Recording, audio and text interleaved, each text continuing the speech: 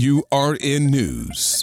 A seismic moment in the ongoing investigation into the January 6th Capitol attack, Enrique Tarrio, the former chairman of the Proud Boys, was hit with a 22-year prison sentence for seditious conspiracy.